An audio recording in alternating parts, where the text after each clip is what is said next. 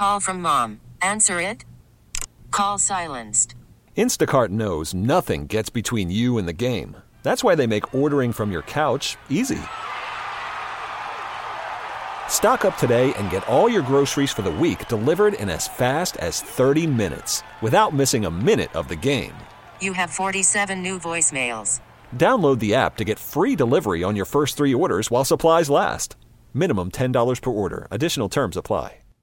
Local people, local stories. This is the All Local from 1010 Wins. I'm Kathleen Marple-Kalb, and here are today's top local stories. It was win or go home, and the Mets won. 1010 Wins Mark Grenay wraps up the scene from Citi Field.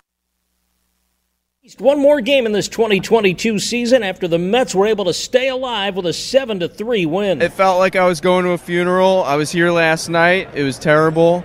I'm feeling great right now. That's Drew from Long Island, who saw Jacob deGrom give up 2 runs on 5 hits with 8 strikeouts over 6 innings. He was backed by solo homers from Francisco Lindor and Pete Alonso before Jeff McNeil's 2-run double highlighted a 4-run bottom of the 7th. And if this was deGrom's final start as a Met, well, Drew has a message for him. I love Jacob deGrom. I would do anything for him. Jake, if you're listening to this, we want you. We want you to stay forever. Please come back. Adding that hopefully deGrom and the Mets get a shot at the Dodgers in the division series. Mark Grenay, 1010 Wins at Citi Field. Police have their suspect in a deadly unprovoked stabbing in the subway in the Bronx. 27-year-old Saquon Lemons arrested early yesterday, charged with murder. He is accused of attacking 36-year-old Charles Moore as the two left a northbound number 4 train at the elevated station at East 176th Street and Jerome Avenue in Morris Heights Thursday night. Moore, a Citi Field maintenance worker and youth basketball coach, was on his way back from work. Police released surveillance video of the incident, which they say shows Lemons attacking Moore. Moore died shortly afterward at the hospital. Lemons now charged with murder, manslaughter, and weapons possession. His arraignment was pending late last night. More migrant children came to the city this weekend as leaders continue calling for help. 2 plane loads of children, 24 minors, landed in upstate Orange County, and they were then put on buses headed to New York City. That's in addition to the busloads of migrants that come regularly to the Port Authority from Texas. At a stop in Brooklyn, Mayor Adams reiterated the city needs help.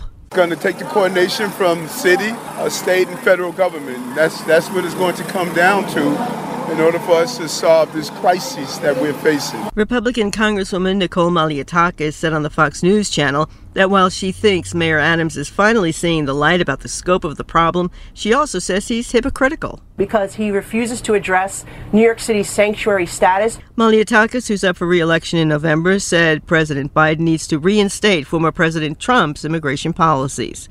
Carol DeOria, 1010 Wins in Brooklyn. A Brooklyn man's been charged in the death of his infant daughter after reportedly admitting to punching the child in the head as she slept.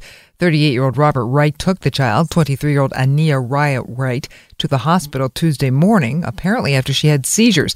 Police sources tell the Post the child was bleeding from her mouth and ultimately died of blunt force trauma. Police say Wright and the child's mother initially claimed the child was sleeping and her siblings came to the adults to tell them that the child was shaking. Under questioning, though, police said Wright admitted hitting the child. He is now charged with manslaughter, criminally negligent homicide, and more. They have a picture of the suspect. Police have released the image of a man wanted in the stabbing death of another man in Brooklyn early yesterday. They hope for tips leading to an arrest. This happened around 1:30 a.m. in front of 778 Franklin Avenue. Police say a 35-year-old man was approached by the suspect. They got into an argument, and then the suspect whipped out a knife and stabbed him. Suspect ran, victim taken to the hospital where he died. His name not yet released. The photo of the suspect will be up soon at 1010wins.com, and anybody with info urged to call Crime Stoppers. A Queens man is facing a slew of charges after police say he tried to kidnap a woman and took pot shots at a bunch of parked cars. Police say 46-year-old Salvatore Musamenci tried to kidnap the woman off a residential street in Woodside at around 11 p.m. on September 29th. He got his hand over her mouth and nose, but then she broke free and ran.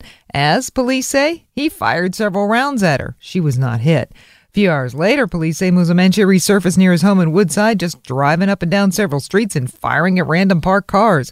Nobody was hit. Police say he was caught on surveillance video. He's now charged with everything from attempted murder to weapons offenses and is being held without bail. Thanks for listening to the All Local from 1010 Wins. And for the latest news, traffic, and weather, tune to 1010 Wins, visit 1010wins.com, or download the Odyssey app to take us wherever you go. Baseball is in full swing. NBA playoffs are heating up, and your NFL team is gearing up for training camp. Listen to the latest on the teams you love here on the Odyssey app. The biggest sports radio stations in the country, providing unrivaled local coverage of their teams, all in one place. Exclusive interviews with players, coaches, and team executives, streaming live and always available on demand. Stay in the know with your favorite teams right here on the Odyssey app.